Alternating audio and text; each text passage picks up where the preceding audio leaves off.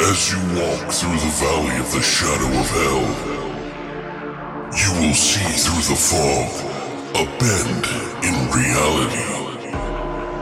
A veil that is beyond your own comprehension. It's the other side.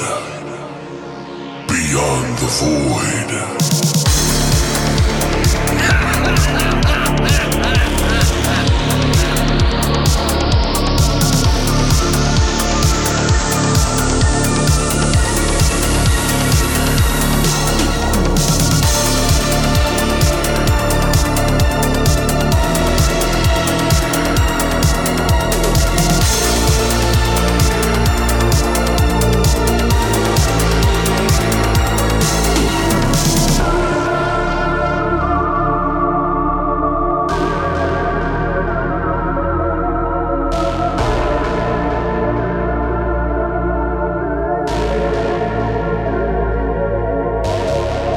What's up, guys, and welcome back to Beyond the Void Horror Podcast. That's right, it's episode 317, and today we begin our adventures in the Scream franchise.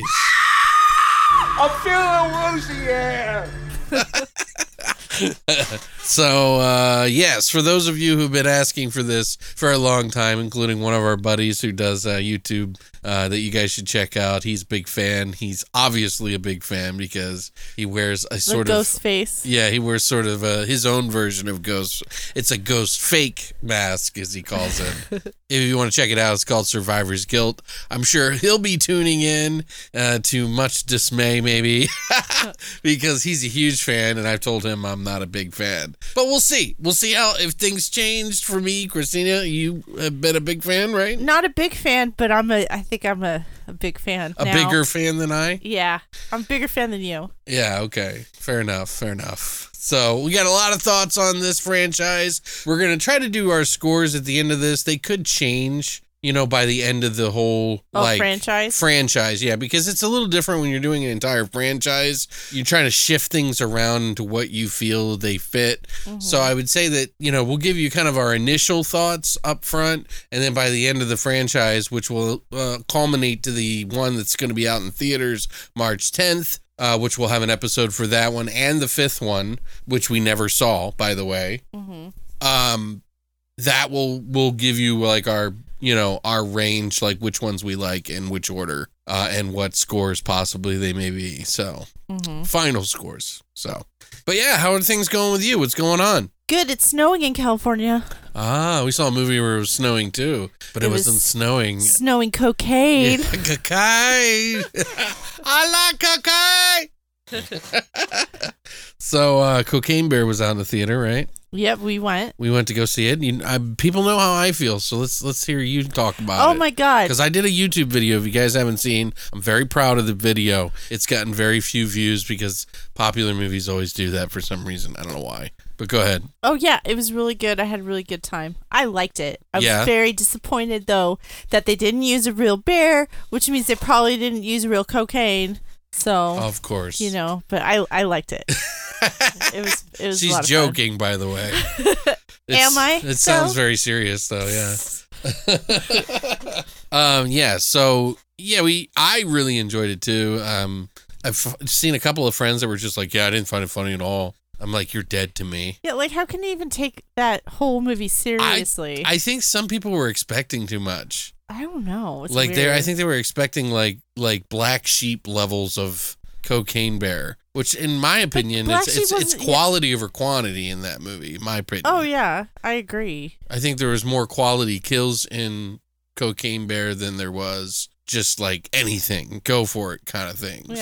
Yeah, I thought it was fine. Yeah, I don't know. But yeah. People just want to be miserable. Just let them be miserable. No, I don't think it's that. Yes, it is. I think people just maybe went in too high expectations. How could you go in with high expectations to a movie called Cocaine Bear? I don't even know how you can be disappointed with a movie called Cocaine Bear. Okay? I know you can be disappointed with a movie called Winnie the Pooh, Blood and Honey. Okay? Exactly. Because that one took itself too seriously is what I'm hearing from most people. I haven't seen it yet, of course, but we watched The Killing Tree by the same director, and that was one of those movies that was taking it far too seriously. It was bad. Even though there was silly stuff on the screen. Right. So, and that's what disturbed us. We're like, you should have just had a little bit more fun with it. Right. Not cross that line. That's what I think Cocaine Bear kind of relies on, is living in that, not going far enough that it can be ridiculous, but not going too far where it's just a spoof of itself. Yeah. So, but yeah, I really enjoyed that. That was probably one of my favorite experiences I've had in the theater in a while. That theater was packed too. Yeah, we haven't seen a theater packed. We haven't been to the theater that much, to be fair, though. Right. That was just one of those movies. It's like a meme. Yeah. You know, it's like one of those popular things where people just got to go see it, right? Right. But we got some more movies that we need to do that we're going to be doing. I got an interview coming up possibly here. So you guys might want to keep an eye out for the YouTube video for that. I watched a movie here called Spoonful of Sugar, and one of the writers reached out to me, and we might be doing something with them very soon. So keep an eye out for that.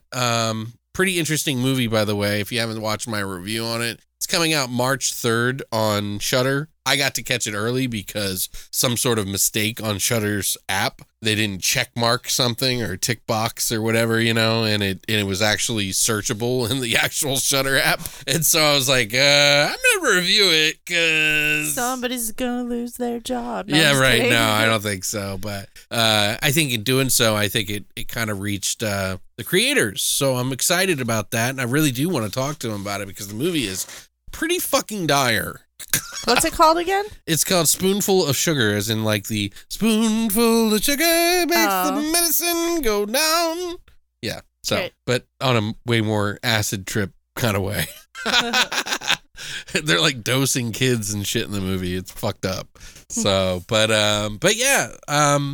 Anything else going on that we're looking forward to? No. I was thinking about other franchises we might tackle this year, and I don't remember if Final Destination's coming out this year or not. But if it is, I would assume it might be this summer. And if we do that, if we find out when, then we'll probably have to watch all of those movies, which we just bought. But there's 5 of them. Oh, it's not as much as like Saw, you know, at least. Right. Where you have to watch 20 movies just to fucking like get to the end. Yeah, it's like ridiculous. Is there anything else you're looking forward to this year? Just Evil Dead. Just Evil Dead, that's it? Yeah, well, you know, I'm okay. There's an underground indie movie called Breach that I'm really looking forward to. It's got like a Lovecraftian indie film, and it's about this. There's like a breach in is in a dimensional breach, and it causes some sort of crazy shit to happen, and like a bunch of mutated people and stuff. So I really want to see it, but we haven't heard. And one of my buddies, Slade, from the SOBs who love SOV, he actually reached out to the director but hasn't heard back yet. So it got pulled out of distribution or something like that. It was supposed to have been aired, like, I don't know. But it must have found distribution at the last minute, and they probably pulled it from the release date. So, but we haven't heard anything about it. It did play a few festivals. I'm kind of curious to see what it's about. There's quite a few movies coming out this year that'll be, I think, pretty decent. Quite a few big movies, but yeah, I don't know. I try to post as many trailers that I think are interesting and watch as many as I can. Right now, we're kind of in a lull of like horror movies. It's not a lull because there's still underground horror movies that you haven't heard of or seen that you may not know that are coming out that I either get a chance to do a review or not. Sometimes I just watch a movie because, you know, I'm curious about it. And then if I feel like I'm encouraged to say something more, I'll do it. Sometimes I don't because I don't have the time. I can't stay awake. I don't think it's fair to the movie. Or I just don't want to be negative, you know, something like that. So just so you guys know. But I think it might be that time. What time is it? Horror Shots!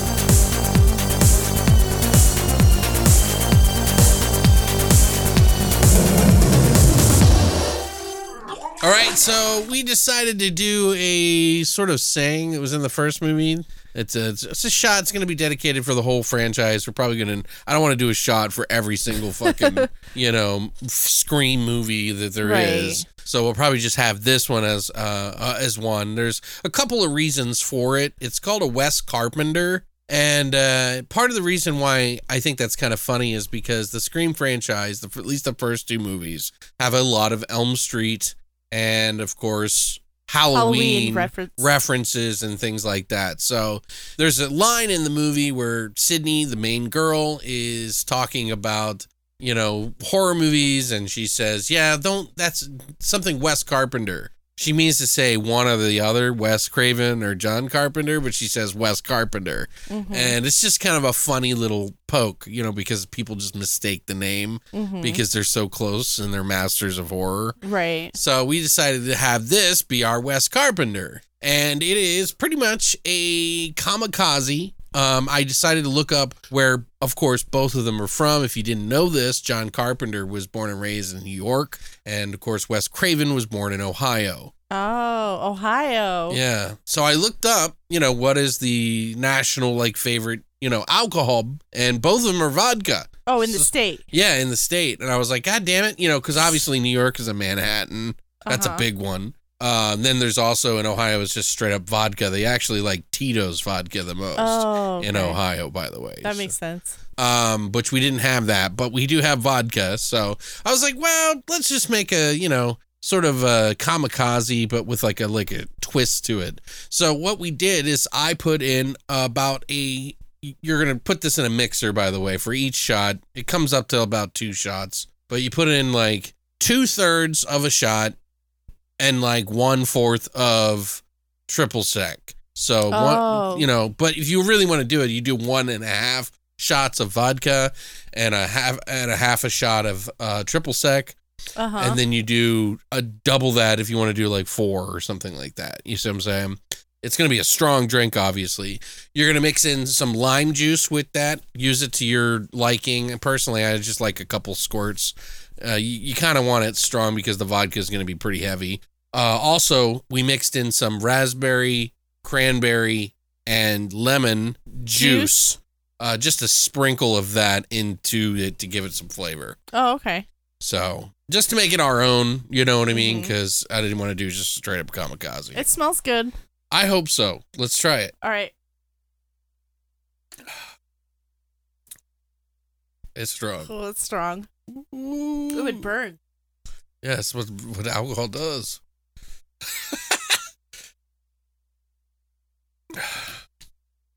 Yeah, that's pretty good. Yeah. How's it in the energy drink? Oh, yeah, I just had the chaser of the energy drink, which has alcohol in it, too. Yeah, because yesterday, by the way, guys, I fucking cheated. Christina's brother's birthday was yesterday, so we went out to Dave & Buster's, and I had a fucking big old bacon cheeseburger. And fries. And fries, which I'm not supposed to on keto. You're not supposed to have bread or fries. Potatoes at all, and it put me into a 5-hour coma. You were out. Oh, and then I also had an Angry Orchard, about a glass and a half, a big old tall 24 ounce. Was it a pint? I think so. I think it was bigger than a pint. Oh.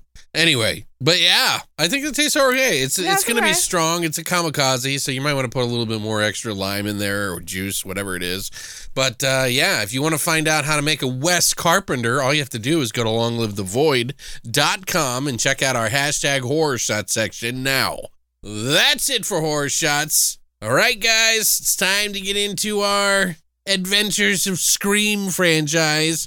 6 whole movies we'll be ending up with, so I hope you will follow us along, watch these with us, and give us your opinions along the way too. So let's go ahead and jump into our flesh and potatoes of Scream from 1996 and Scream 2 from 1997. And we're gonna go ahead and do that right now.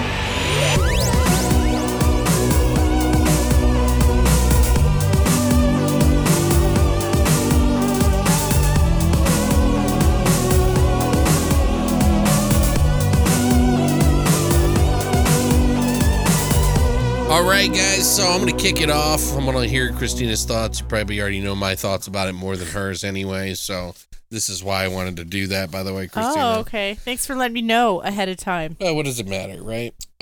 So Christina did sort of the, notes on, who was in it and everything like that, so shout out, thank you. Helped me do the trivia a lot easier. But so Scream is about a year after the murder of her mother, a teenage girl is terrorized by a new killer who targets the girl and her friends by using horror films as part of a deadly game. Tagline: someone's taken their love of scary movies one step too far. Stupid. It's too much.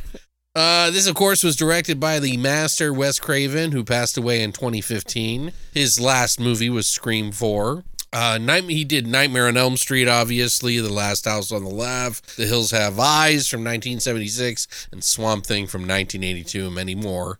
It was written by Kevin Williamson, and this was his first movie that he also wrote, which was I Know What You Did Last Summer, The Faculty, Scream 2, Cursed. More recently, he did Sick from 2022, which just came out this January, actually. Right. And I still haven't caught it yet, so that's a good reminder to check it out. I heard it's okay. He also is the creator of such shows as The Vampire Diary, Dawson's Creek, and The Following. Some of the stars in the movie are Neve Campbell, who plays Sydney, the main girl. She was in The Craft before this movie and almost didn't do this movie because of it. Right. She didn't really like horror. She doesn't like to be scared, but she saw the potential in what was going on and decided to jump into it. We also have her in Wild Things from 1998, a very tepid, very weird role for her in that movie, by the way. Awkward. She's very awkward in that movie. I think it's just because she's not a very sexual... No, not at all. And that movie's very highly sexual, you know? Yeah. Which is funny because her co-star in that movie almost played Sydney in this movie. Right. What's her name? Denise Richards. Denise Richards, yeah. She was also in Party of Five, Skyscraper. We also have Skeet Ulrich, who we just saw a movie with him recently. I did.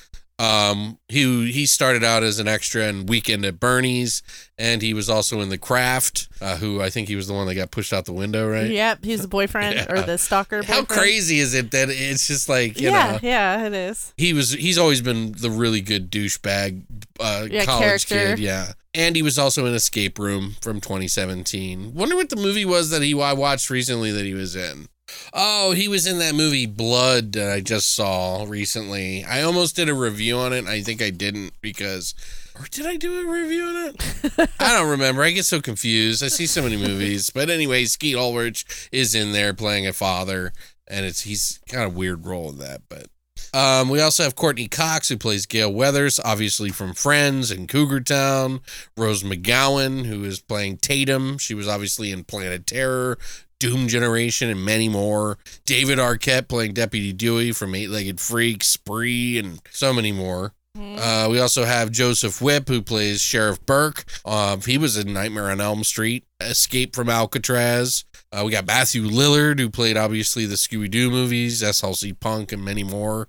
Hackers, of course. Oh, yeah, Hackers. We also have Liv Schreiber, who is a Cotton Weary in this movie. He also was in X-Men Origins, The Omen. What was the horror movie that I love so much with by Dean Koontz? The Phantoms movie. Oh, yeah. Love him in that.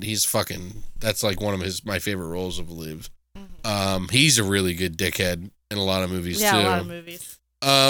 We also have Jamie Kennedy, who plays Randy, Drew Barrymore as Casey, and Henry Winkler, who is the principal, obviously known as Fonz before this many times, and many other films. Lots of films. Budget for this was $14 million, so they knew what they were getting into when they made this, and it made over $103 million at the box office. I think it actually made more gross at the end, about the same as the sequel did. Like $173 million. People liked it.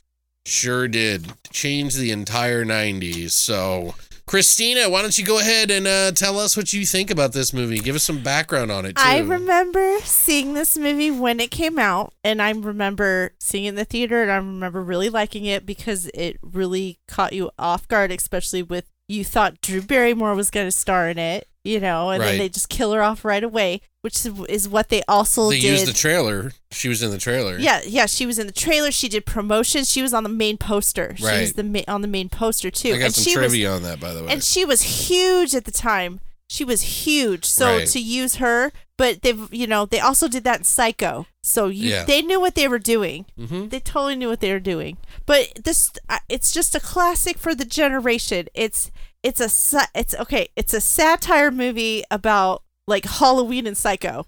Like seriously. Well, just about slashers in general, yeah. Yeah. But those two mostly they reference the most. I wouldn't say that. I would say Elm Street and Halloween for sure. Okay. Well, anyway, I'm just saying, sorry. I think yes, you can do the review now. Thanks. You gotta let me talk. The story's really smart. I like the plot line. I like how her mother was killed, but but they slowly like told that part of it into it. So you know what I mean? So this big trauma had already happened. Right. Which I like that. That you didn't know about the trauma right away. Yeah. Yeah, exactly. And I like the tension between Sydney and Gail. Mm-hmm. I found that really... That's a lot of fun, yeah. Yeah, it is. And then when like the whole story starts moving, it really starts moving, and like of course you're gonna miss stuff because they put so much time and effort in the story and just every little thing in detail. Like you can't catch everything the first time around, which I think is great, And I like how not everybody dies, which that's great. What I didn't like the music choices in this. I still don't. Yeah, I don't think either of the movies had good music choices. There's a couple songs that work. There was so much good music coming out then. I mean, they really could have pulled from it, but they didn't. They chose like really shitty ass. What was that song I kept bringing up that was in Natural Born Killers? It's like, doom, ding, ding. They used it in part 1 and part 2 of this.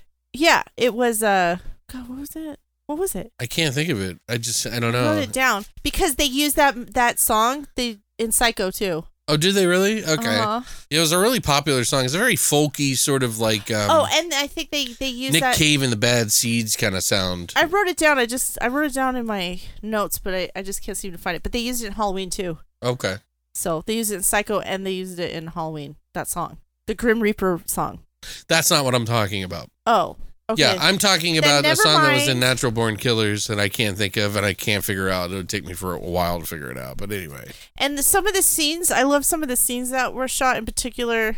I mean, this is an old movie, but the scene where Tatum's in the garage and she's in there alone. Okay, well, you don't describe it. Yeah, but I really like that scene. That was a really good scene. Okay. And how they shot it and stuff. But yeah, I still like this movie. I haven't watched this movie in like a long ass time because somebody that doesn't like this movie would never watch this movie. But watching it now, I really like this movie. This is such a good movie. 9 out of 10. It's a really good movie. Really? Okay.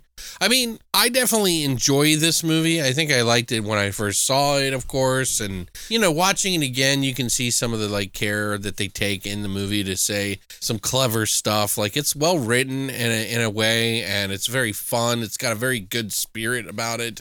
And I think it really kind of just like celebrates horror in a lot of ways that I think a lot of movies, you can't really get away with doing in a lot of horror movies, and this movie sort of somehow kind of wedges itself in there and makes itself popular with big fans of horror as well as non-fans of horror. And I think it's more accessible movie for those who aren't into horror, obviously, than it is for older fans, but it also is nod heavy and nostalgia heavy for all the fans of horror movies as well. So I think this has a good combination of that. I think that's why this movie blew up, is because it was reaching to an audience that might not have liked horror as much in the past. You know what I mean? And they took elements from like probably more scary films and then made it into a sort of that satirical sort of, I wouldn't call it a comedy necessarily, but it has its moments of comedy in there. Right. It has its beats, so to speak, in there. It's an entertainment film. I personally do not find this movie scary in the least. It sometimes is so satirical that it becomes spoof heavy in a way because of the throwbacks and the callbacks to other movies in some regards. You know what annoyed me when we were watching this is you kept bringing up scary movie references to this movie. It was driving me nuts. Right. Well, those weren't out at the time, but they weren't too far along after it. But, there was Twilight movie spoofs directly after the other one, after those movies. But Right. Scary Movie was one of the last big spoofs other than like Haunted House or whatever the fuck it was, which Damon Wayans' brother, I can't think of his name, did.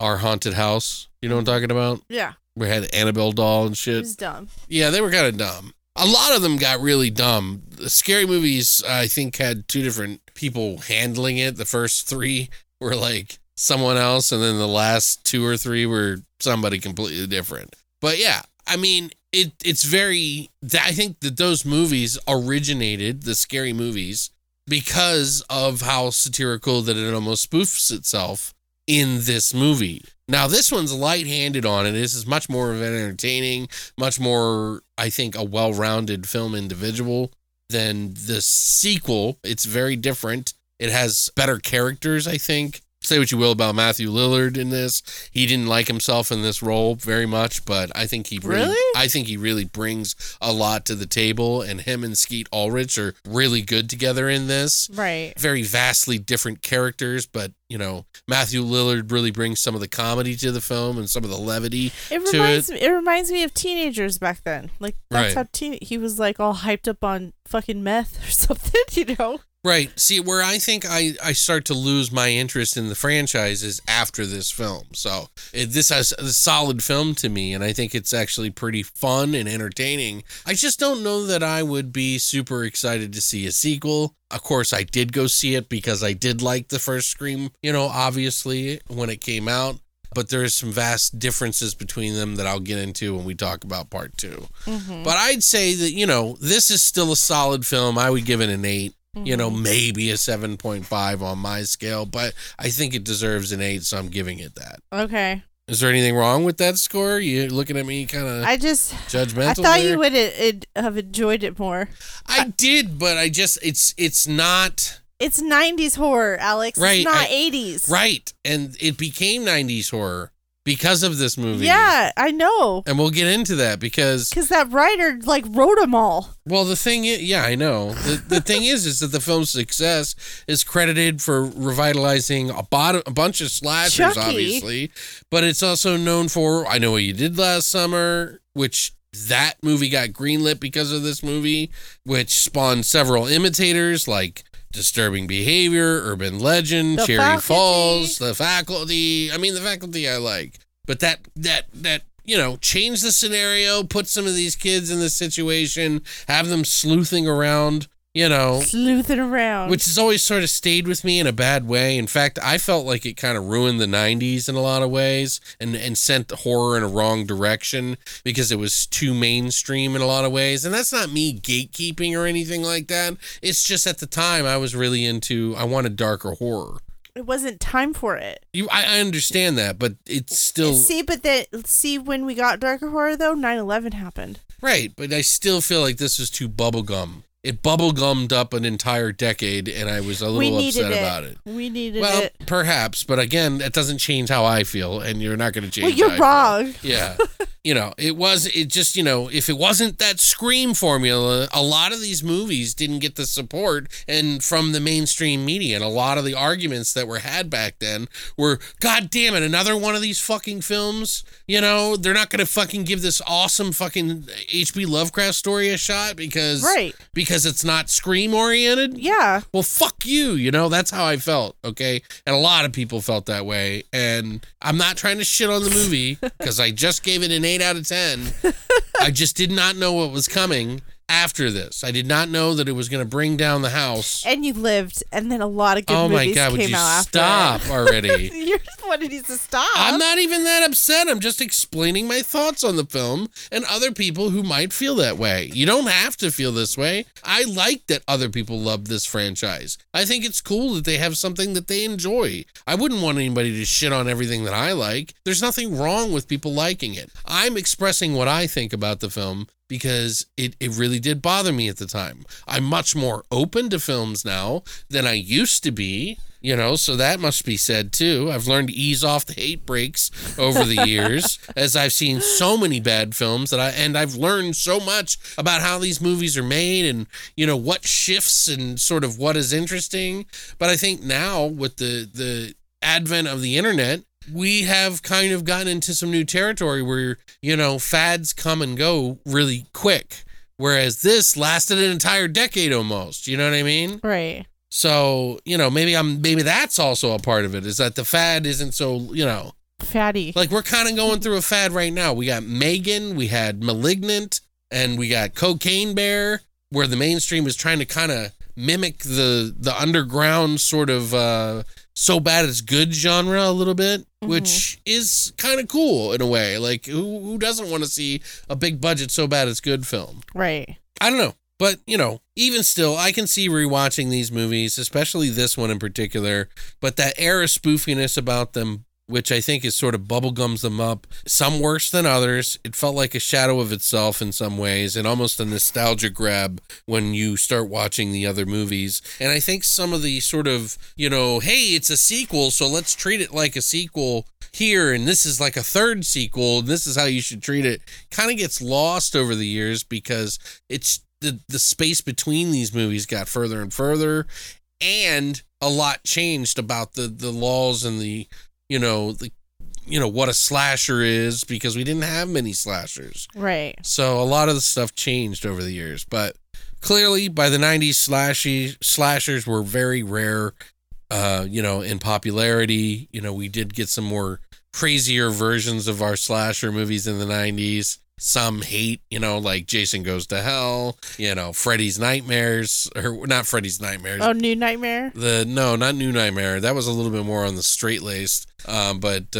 Freddy's Dead. That one was kind of wild. A lot of people don't like it. They think it's terrible. But I don't know. I still think it deserves an 8, and I'll stick with that. But you gave it a 9, so an 8.5 out of the two of us. It ain't that bad. All right? Don't give me no shit. But we do have some information on this movie, and I'm going to try to go through it as much as I can. I'm not going to be able to cover everything about this movie, guys. There's too much. There is way too much. There's way too much. So if I forget something, go to YouTube. if I don't say it, it's not because I didn't know it necessarily. It's that I just didn't have room for it, okay? But I do have quite a bit of stuff here that I've personally found interesting and that I thought we should document in here. So if you don't want anything spoiled and you want to watch this movie, go check out Scream again and watch it again so that we can kind of go over some of the movie, some of the trivia, some of the sort of Easter eggs in the movie and such, without spoiling it. So, and if you have never seen it, of course you should watch it. Like, it's a classic. It's a 90s classic, yeah. It'll be forgotten in 10 years. Just kidding. Well, they're still making movies of it. I don't know why. I don't know why.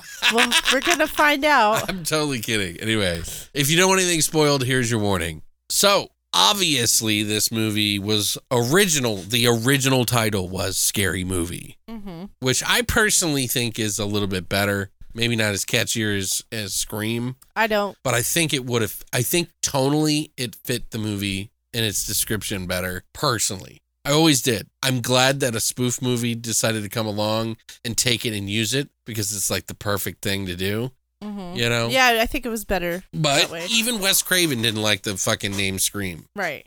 So, which there's a lot of reasons why they called it Scream as well. So there's, right. There's a lot of misunderstanding about the mask and everything like that. Like, there's people that say that the mask is from the art piece called Scream, where the guy's screaming on the deck. Right. By the ocean or whatever. And some people say, yes, that the Scream mask was made after it. The lady who did the Fun Factory mask for it. They really originally made it from that, supposedly. But they tried to make their own masks. None of them fit. Everybody was just like not feeling it.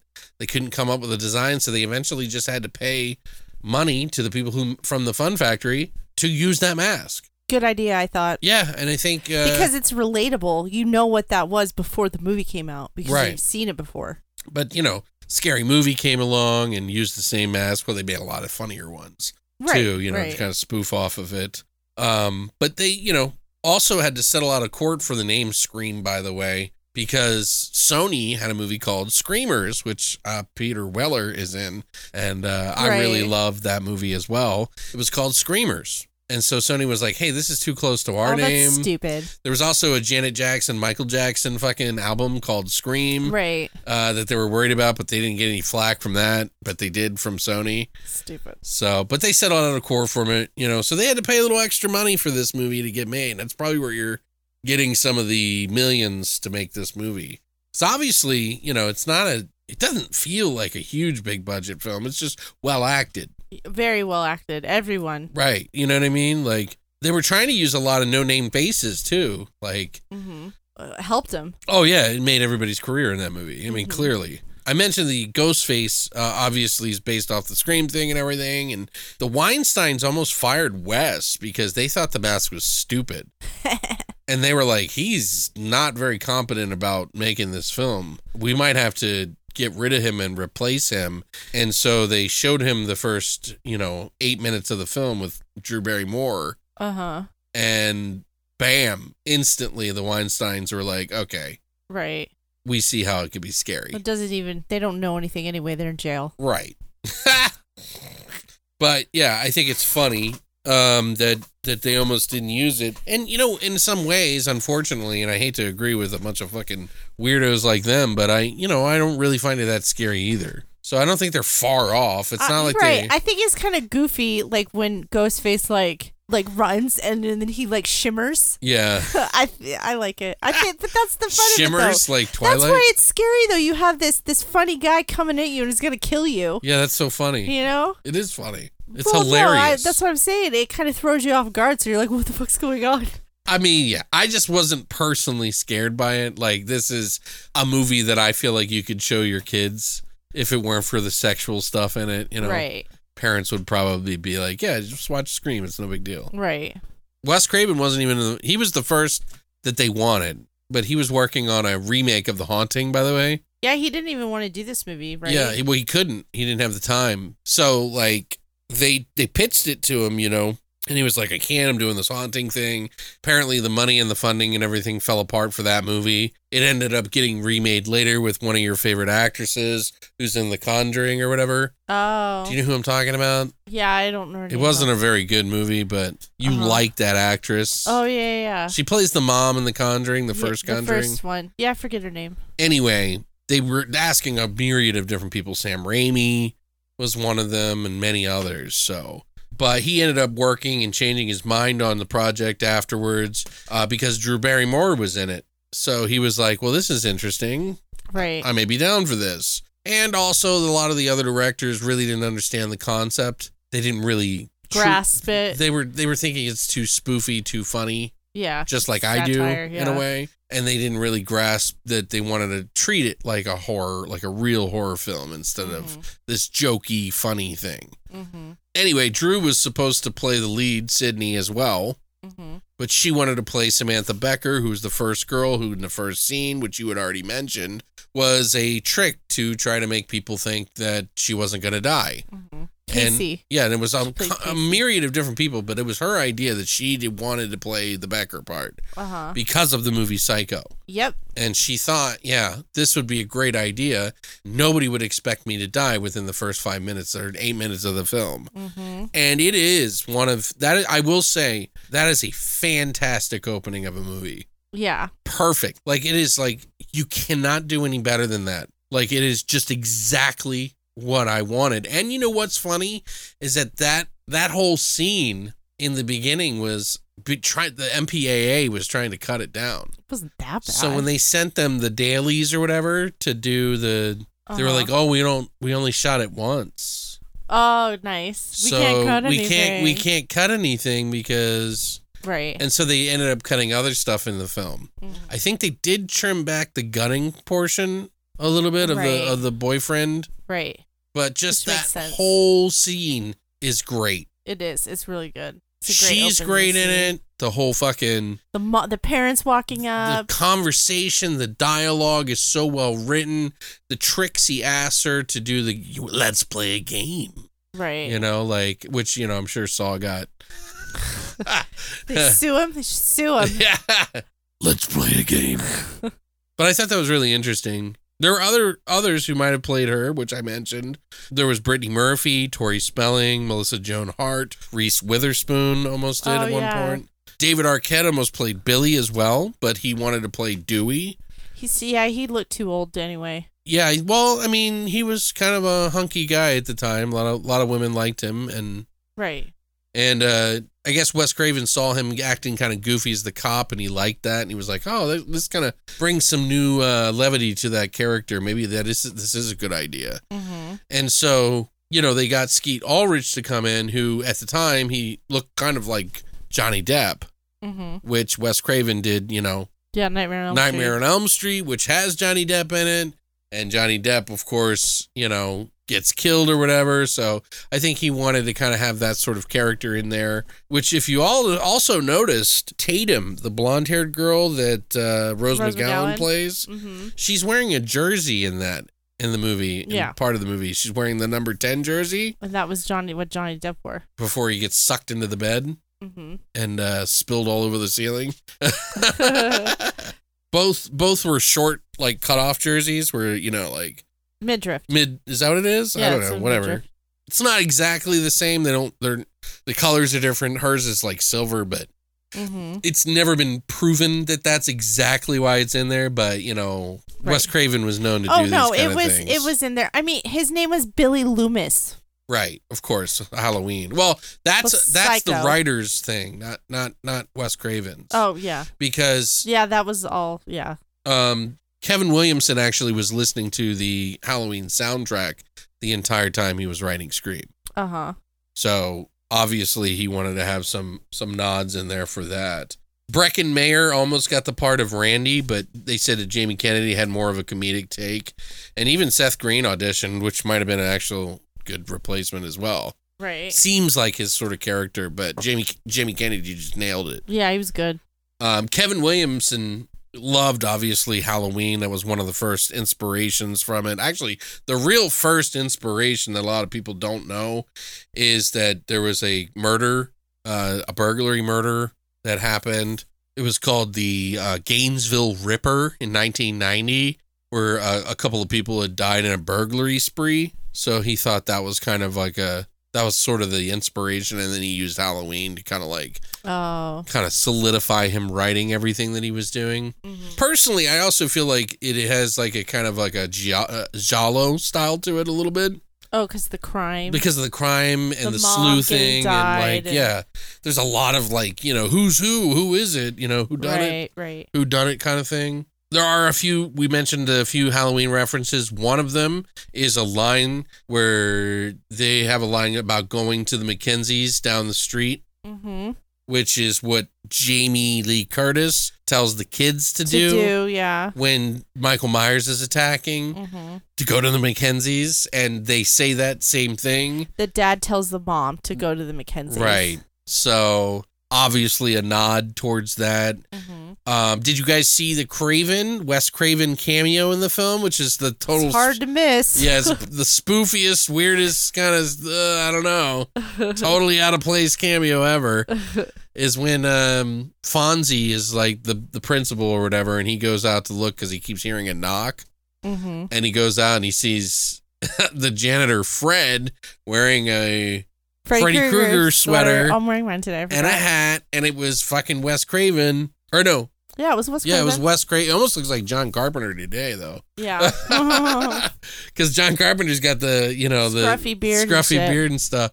But like, Wes Craven was dressed up as him with a big fake mustache and long fake hair. Mopping the floor. And he's like, damn kids, or something. Did you catch it when I think it was Neve Campbell was talking to Dewey in the principal's office, and he told they were talking about his boss, and she said your boss is the janitor, which is Wes Craven, which is totally forgot about that. Yeah, that's a good point. Yeah, good call. It was like a little tiny thing. Didn't think about that. Yeah.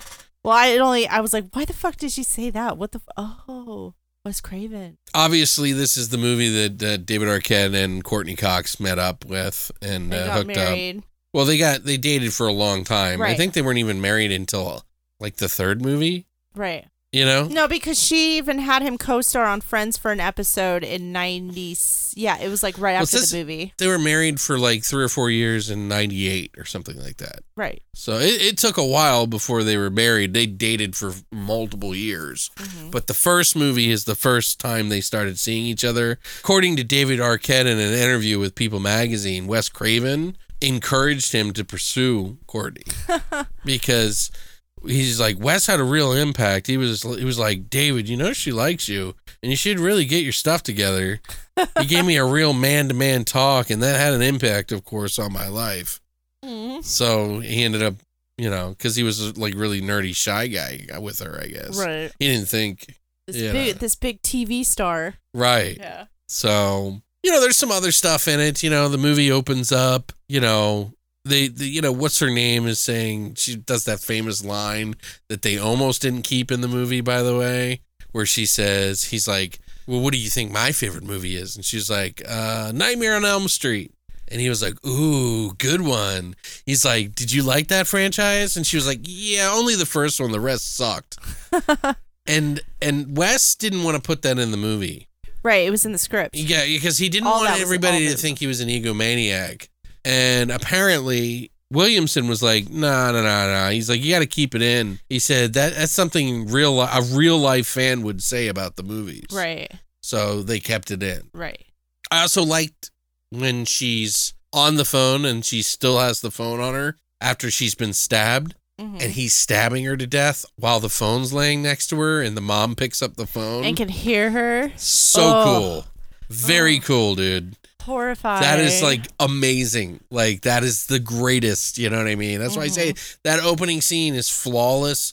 I don't care what anybody says. That is an amazing first start to a good movie franchise, if a movie at all. You know what I mean? So there was also the scene where Skeet Ulrich comes into the window at night. Oh yeah. Which there's a lot going on in the nods with that, by the way, guys. Skeet, aka Billy, sneaks into Sydney's window, just like Johnny Depp's character did in Elm Street in the movie as well. Mm-hmm. So that's another nod right there. Also, if you notice, there's a song playing, the one that you were mentioning, which is Don't Fear the Reaper. Don't Fear the Reaper. As a clue to who the killer is. It's also a cover by Gus Black, who we found out you said was used in many different movies. But some say it's a reference to the original Halloween when Laurie and her friend are in the car talking, and they use Don't Fear the Reaper in the car in that scene right there. Right. So it's interesting how there's like so many tie-ins here. It's crazy. Mm-hmm. Did you want to mention like maybe a scene that you enjoyed or whatever? I have a ton of little. After that, I like the one when she was in the bathroom at school and the girls are like talking shit about her, like she's like faking it for attention, and then the girls were saying like teen suicide is out this year, but homicide is all the rage. Yeah, that's right. Yeah, that's some really good writing. Yeah, it totally that is. Was like really, really smart dialogue. And around then is when like the media was like out of control with like court cases and paparazzi and all that shit. Do you know what else happened in that scene? That those two girls come out of the bathroom, or one of them comes out of the stall. Mm-hmm. She doesn't wash her hands. No, and didn't she put on makeup? She touched her face. She puts on lipstick and then sucks her finger to get the lipstick around the rim. The rim off. A lot of people are really grossed out by that part. I never noticed it. Yeah, but I went back and watched it. And I was like, oh my god, yeah, that's really gross. That's gross. I wonder I don't know if they did anything like that in the spoof of Scary Movie. Probably not. Yeah, it's like a subtle thing, but I would like to see if they did. Only germaphobes, of course, point that shit out. Of course. Well, those and anybody who watched the movie too many times. Yeah. But you like the bathroom scene when those two girls? I also like the scene when they're in the video store and then they were going through all the the reasons. One of the things I noticed that it kind of like breaks it for me a little bit. I forgot to mention is that when Skeet Ulrich. There was a scene where Skeet comes to... she gets attacked. Remember, she goes to sleep? Yeah. She wakes up. There was like a noise at the closet, which, by the way, that's the same closet that the guy pops out of 5 hours later. Right. But yeah, she gets chased. She says, oh my God, like, she gets a call from the killer, and the killer's like, you know, she's like, oh, you're going to tell me scary movies stuff? I always hate scary movies because, you know, they always like make a mockery of women. Like, who's that stupid? Like, girls should be running out the front door instead of running up the stairs like an idiot. Right, she runs. And immediately when that guy pops out, the chain's on the door. She can't go out the front door. Right. So she's running up the stairs, and I love that. Yeah, I loved it too. That's more well thought out, I think. Yeah. Than we get in the second one, in my opinion. Yeah, no, you're right. And then she locks, you know, him out, and then Billy comes through the window and drops a cell phone. Right. And this is the thing that really blows my mind, is that after Billy shows up, everything dies down, the killer disappears, of course, to kind of make you think, oh, there's only one, you know. Within a minute, Dewey is at the front door with a mask after she calls the 911 through the internet. Computer. And it's like, what the fuck? They're there that quick. Fucking all the police cars are there. And the fucking Gail and her fucking camera crew are there. I'm like, Jesus Christ, that's like faster than an Uber. Yeah, totally. You know what I mean? Like the power of the internet. Which is kind of funny, too, because they just started taking 911 texts, like, recently. It's just weird, right? Like, you wouldn't expect everybody just to be there, right? Yeah, exactly. And he's holding the mask or whatever. I don't know. I just thought it was funny. That was a funny scene. Oh, also, did you know that scene that we laughed at where the reporter pops up at school? And she's like, the public deserves to know. Right. Do you know who that was? No. That is Linda Blair. Oh, is it? From The Exorcist. Oh, nice. I didn't know that. Yeah, she plays a reporter in that, and I never knew that. I never knew that either. Yeah, I remember that part because we always laugh because it's like, Jesus Christ. Yeah, like, this calm bitch, the fuck this down. Karen. Yeah, back when journalism actually was journalism, not just some bullshit talking point that like people, you know, they actually went out and did journalism. They didn't just message people on Facebook. We were also commenting on how the principal, what's his name? Henry Winkler. Yeah, how he was a, you know, dapper young fella at that time, you know? He was still kind of like, you know, handsome fella. He still is. Yeah, it's but crazy. I mean, he's gotten older. I'm just saying. He's aged really well. He's aging well. I guess. All I can think of him is he's vegan. Water, Gatorade. What's that from? The Water Boy. Oh. That's what I see Henry Winkler as now in my brain. But yeah. I see him as talking shit about Tom Hanks. Oh, yeah, huh? Anyway, the principal dies. We find that out, which has multiple different nods, by the way. Obviously, Fred, you know, because he goes out and sees Fred, and Wes Craven's out there, you know, dressed as Fred, the janitor, or Freddy Krueger. But also the two kids he's reprimanding in the office is a clue to the two killers. Uh-huh. This is the first time we see two masks. Because they're wearing the same shirts. Right. And it's like, oh, well, I don't know about the shirts, but I just know they're wearing the same outfits. Yeah, it's the same outfits. And so he's like, it's like he cuts up the masks, and you're just like, And they're trying to make you think that he's the killer, of course. Right, because everybody's the killer. Yeah, because they're making those noises when he's holding up the scissors to the guys. And also, when those kids leave, he's like checking himself out in the mirror, like Fonz did in the show. Mm-hmm. And also, when he opens up the closet, there's a leather jacket in there. Right. So I think it was, he checks his hair after he opens the closet door because there's a mirror in there because he scares himself. Mm-hmm. But anyway, you know, they shut down the school, they throw a party, which is so weird to me. And they try to do this in so many different movies where like they have a party the night like something happens. Right. Do you notice that? That was like in a lot of movies. Because they can't handle a curfew. Right. Like what the fuck? Like, oh, there's a killer on the loose. Let's throw a party. You know what I mean? Like I would have been like, this is bullshit. This is the fake media. I'm not doing no fucking curfew. The party scene is obviously where a lot of the stuff happens. A lot of the stuff. Mm-hmm. You know, we get the motives of the killers who are blatantly kind of doing it intentionally. Well, at least Stu's character, or the character Stu by Matthew Lillard, is kind of like, you know, I'll be right back. Right, you know, like everybody fucking said that shit around that time. Yeah, because it was so iconic. Classic. It's like iconic. Iconic. Yeah, like clip. Yeah. I'll be right back. Yeah. Because a lot of movies they'd be right back and then they would die and they never would be right back. So like Tatum, when she goes to the garage to get more beer. Oh, God, dude. And she gets chased. You know, you have the famous meme scene, you know, where you see her nipples through her shirt. Dude, what the fuck? Like, what? And it's just that one scene. Like, all the other scenes in that shirt, but it's so fucking obvious. Like, you know what I mean? Like, your high beams are on, girl. Your high beams are on. Maybe well, they did it on purpose. They had to. Do you think so? Yes, because every single other scene with her in that shirt, she's fine. Okay. I was just like, it's really cold out. So it had to have been on purpose. Anyway, I liked it when it's like Ghostface didn't even kill her like the way he wanted to, because she tries to escape through the doggy door and the garage door opens and she gets her head crushed. Yeah, well, the thing I think is really funny is that it reminds me of Scary Movie. Because they do that scene and they really fucking, it's like wet. It's like a dude with wet nipples, isn't it? Like instead of a girl. I don't know. I haven't seen it. So anyway, I got to tell you a little bit about this party scene, by the way. So the party scene was, near the end of the film. It runs for 42 minutes long. It was shot over the course of 21 days. Holy crap. Yeah. From the time the sun set to the time it rose. After it wrapped, the crew had T-shirts made that read, "I survived scene 118," which was the name of the scene during the shooting. And the cast were all joking, calling it the longest night in horror history, which it seems like. Yeah, that's a long time to be 21 days.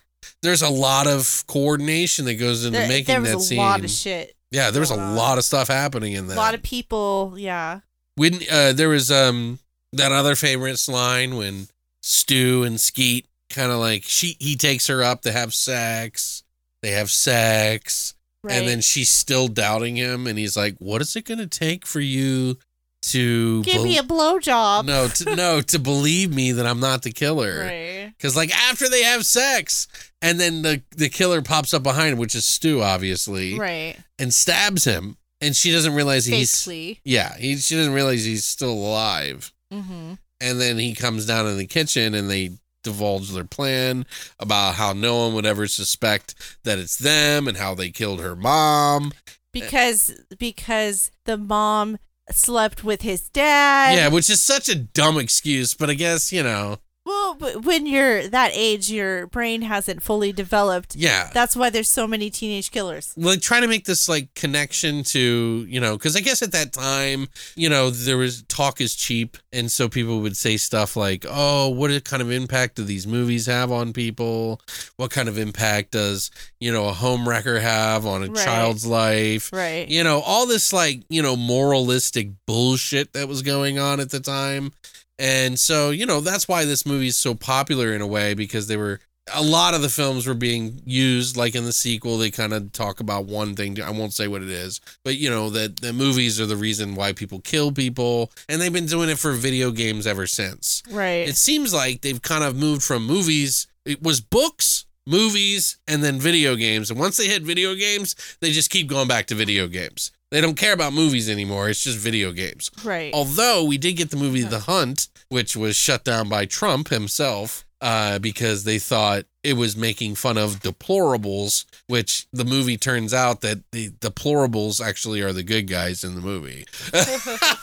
So it was so stupid. It was like making fun of both sides kind of thing. But just crazy thinking about that back then, how like music and books, music, movies, and video games were all going to rot your brain. First it was, then it was TV, I'm sure somewhere in there. Yeah, definitely TV. It's always some new technology or something that people are scared of, cell phones are going to rot your brain, porn is going to kill you, everybody's out to get you. So these movies kind of like harp on that, and when they express that about him ruining his life, I thought it was kind of silly, but there is some really great lines in there, like, I'm feeling a little woozy here, man.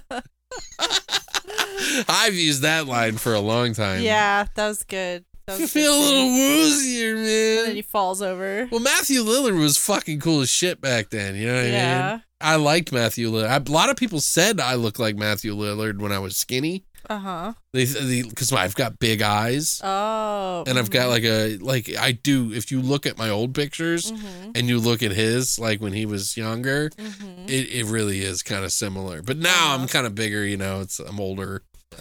Yeah. But he could be my brother. Yeah, totally. Think about it. Look at him. Maybe you're related. Yeah. He's filled up my mom somehow or something. Oh, gross. Anyway, I'm kidding. But yeah, I think he deserves a lot more credit for the first film. I think he really was a big part of it, honestly. Especially for the comedic humor and stuff like that. There was some random stuff where Skeet throws the phone and hits him in the back of the head. Oh, and then when Stu was like, "Are you good?" She started crying because he's like, "Are you going to tell my mom and dad? They're going to be so mad. They're going to be so mad at me, man." So you just killed all these people and you're worried about your mom and dad being mad at you. But that's how kids are, right? Yeah, exactly. They don't think about the repercussions of their actions and stuff. Right. So it's perfect. It's so perfect. Oh, and that's when Sydney dresses up as Ghostface, hides her dad in the closet, and then stabs Billy with the umbrella. And then Stu fights her, but he gets a TV to the face. Death by television. Yep. Which is also in... No. I wonder if that was a nod towards Lost Boys or something. Cause I don't remember. Almost similar. Because he goes, Death by Stereo. Oh. Remember? And there's an actual band called Death by Stereo. But then Randy pops up and is like, I never thought I'd be so happy to be a virgin. Great. And then Billy pops up. She's like, is he dead? And he's like, oh, they're never dead when they say they are.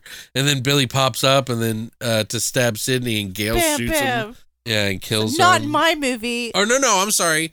Billy gets up and then tries to stab her before and she shoots him and then he gets up again because Randy's like, this is where the killer pops up. And then Sydney shoots him in the head, which is fantastic.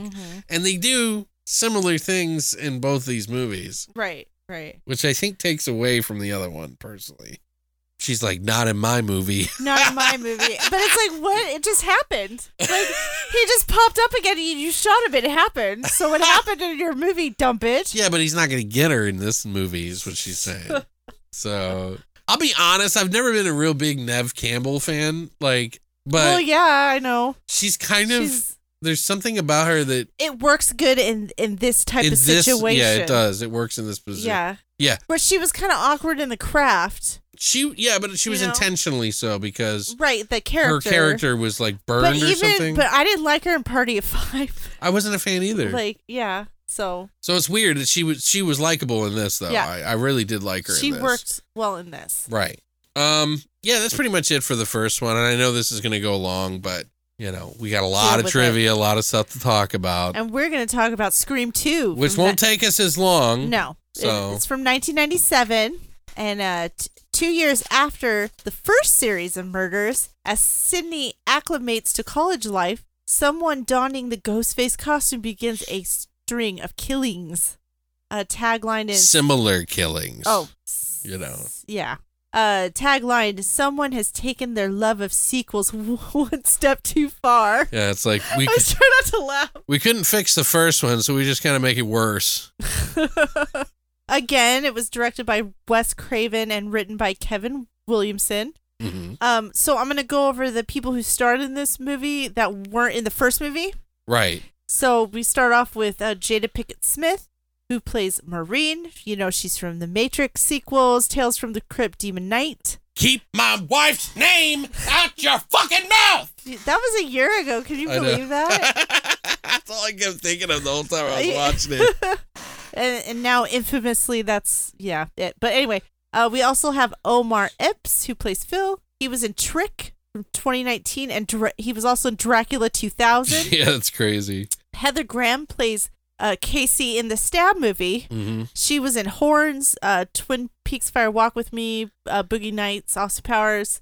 Then we have Luke Wilson, who plays Billy Stab's version of Billy. Yeah. And, Luke Wilson. We also have Sarah Michelle Gellar, who plays Cece, the friend, the sorority sister.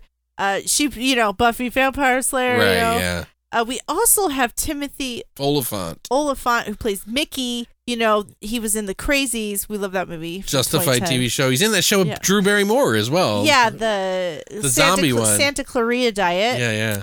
He was okay in that. Anyway, we also have Laurie Metcalf, who plays Debbie. She was, Jackie from Roseanne. Right. We also have Jerry O'Connor plays Derek from Superman. Sliders. Yeah, Sliders. And Tori Spelling is in there too, just so you know. She plays Sydney. She plays Sydney in Stab. Stab, yeah. Which is a joke from the first movie. Right. Neve Campbell said. So who returns? Who returns is, we got Randy returns. Of course, Neve Campbell, Deputy Dewey, and then, Gail Weathers. Gail Weathers. Yeah. Gail Swallows. Those are pretty much who didn't get killed. I can't out-reference the scary movie. All right, budget is $24 million on this one. I don't know why, it's way more. And then the box office, it made $172 million. They wanted more money for their roles, I'm sure. Oh, well, yeah, I guess that's how that works. Yeah. You know what I mean? Yeah. Hey, we made you a good movie, so time to pay up, motherfuckers. What'd you think of this sequel? This is a movie that I've never been really fond of. I think it kind of took a step back from the original, and it kind of, yes, you could say, oh, it's super genius because they're relying on all the tropes of a sequelitis thing that they do by doing similar callbacks and throwbacks to the first movie, which they nail. But it also, because it does that, and because there is that sort of trope, it kind of feels borrowed in a lot of ways, and it doesn't feel like its own movie, even though it's genius, quote unquote, to borrow the tropes from any other horror sequel. And, I don't know. I think he kind of gets lost in the sauce in that a little bit. And also, I think, and part of the reason why is because this movie, the script, also got leaked. Right. So they had to change the ending. They had to change it. And I realize that now. I'll go over that more in the trivia. But yeah, I can't get too mad at it for being not so good because they did have to change it last minute, and I'm sure it fucked a lot of things up, Mm-hmm. So, there is a lot of callbacks to other movies in this one, just like the other one. This one, for me, just the characters don't feel as entertaining.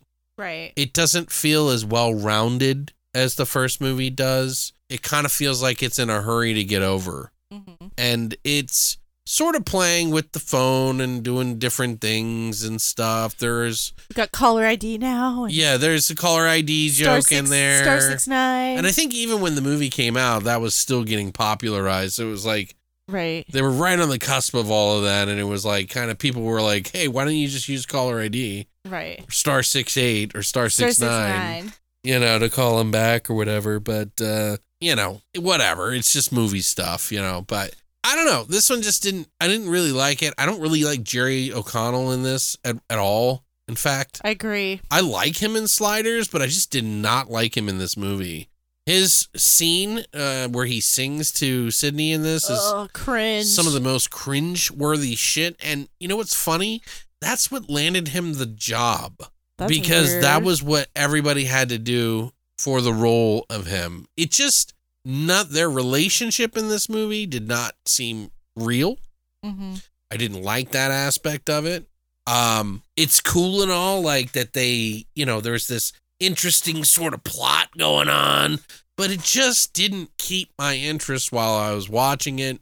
I had to rewatch the movie again pretty much last night because I just felt like I wasn't giving it a fair enough shot. And I also passed out yesterday while watching, or the day before yesterday while watching it a few times. So I rewatched it, and yeah, that was the same thing. I just kept tuning out. There are some funny jokes in there that are mirroring from the first movie, and it just adds to the spoofiness that I don't like about the franchise so much. Like, I get satire, and I'm not against satire, but I can only handle so much like happy bubblegum bullshit, you know what I mean, in my horror movies. Like, I don't know if I can sit through an entire franchise like this. You know what I mean? But I'm not trying to shit on it that much. It's not that big of a gripe. It's just, maybe like a point or two down from the other movie. You know what I mean? I do it sucks, Dewey's not a cop in this, but I do like the sort of relationship dynamic between him and Gale Weathers. I thought that was cool. There are some other characters that are in the movie. Randy's, Randy. There's nothing really much different about that. I just didn't like the killers in this one as much. Right. I thought they were it's a weak excuse, but then again, it's like most sequels had really shitty, reveals or whatever, so it's it's it can cover its wounds by saying it's doing the sequelitis thing, but I still just don't think it's as entertaining. That makes sense. And you can call it genius if you want, and if you like it, that's awesome. I just think this is like a 6.5 out of 10 for me. I can watch it. It's not hard to watch. It's just not exactly enjoyable. And there's maybe one scene in the movie that I really liked visually that I thought was really effective, and I think it had to do with Gale Weathers. A scene with her in the sound studio. Yeah. Yeah, it was a great scene. But other than that, I really just was not vibing with how the killer handled things in this movie. Felt very fumbly, felt very rushed. I don't know. Something about it just didn't sit 100% right with me. And again, these numbers could change by the end of the whole, franchise that we talk about. But for right now, I'm somewhere around a 6.5 on this one. And it could go lower or higher. I don't know. We'll see. What about you? What did you think? I loved the beginning of the movie. I loved how they were going to the theater to see the Stab movie, and then it's Heather Graham, and instead she's getting into the shower, and it's shot by shot the Psycho shower scene, and then the killer ends up being in the theater. I love that whole opening scene. I thought it was great. Hiding in the open. Right, but then of course they have to go to the college because she's in college now. The story was just a lot weaker than, the original. And they could have done a better job. And also, they kind of lay her heroism. I just want to say something real quick. Sorry. They kind of lay her heroism out there a little too much. Like almost like, like she's incapable of feeling pain or not susceptibility or whatever. You know what I mean? Well, it was a year before. It's like, yeah, but she's already been through so much even before that. Oh, so she just doesn't feel pain anymore. No, she just, how else you have to deal with it? I don't know if all my friends were dead. I would think it would probably take a year off. I probably wouldn't go to school. Well, you don't know. Well, that's you though. Maybe she felt like she needed to move on. Like she's young and she's so strong. Yes, she's so strong. She needs to move on with her life. Right. Everyone deals with their trauma differently. Okay, Christina. If I was writing this, I would say that's not very realistic.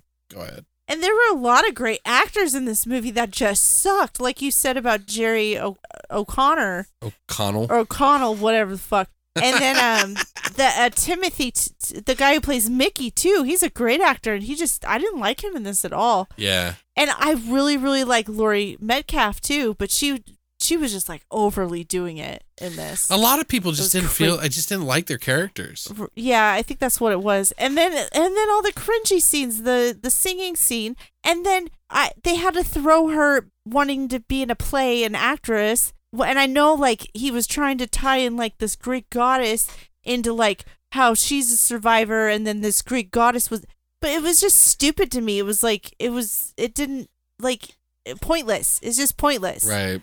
So yeah, he's like one of the best actors in the movie, by the way. Yeah, but and then the ending was silly, but now I know why.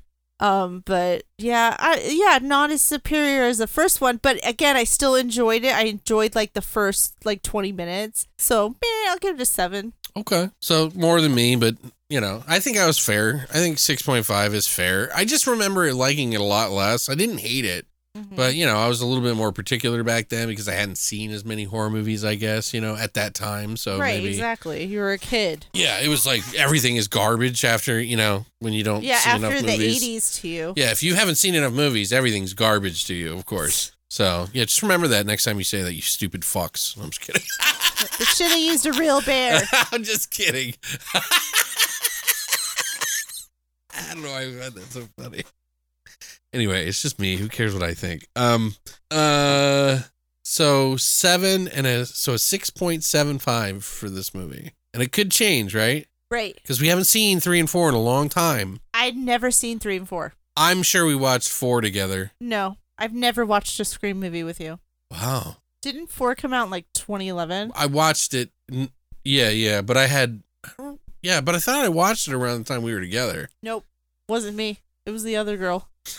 The one other girl? Like, what the fuck? There was like hundreds. I'm just kidding. I'm a whore. I'm just kidding. Proud whore. Anyway, you can be a whore these days. I'm just kidding. Back in my day, you tried to be a whore and it was all, that was a sin. Just kidding. Oh my God. Anyway, I'm very liberated now.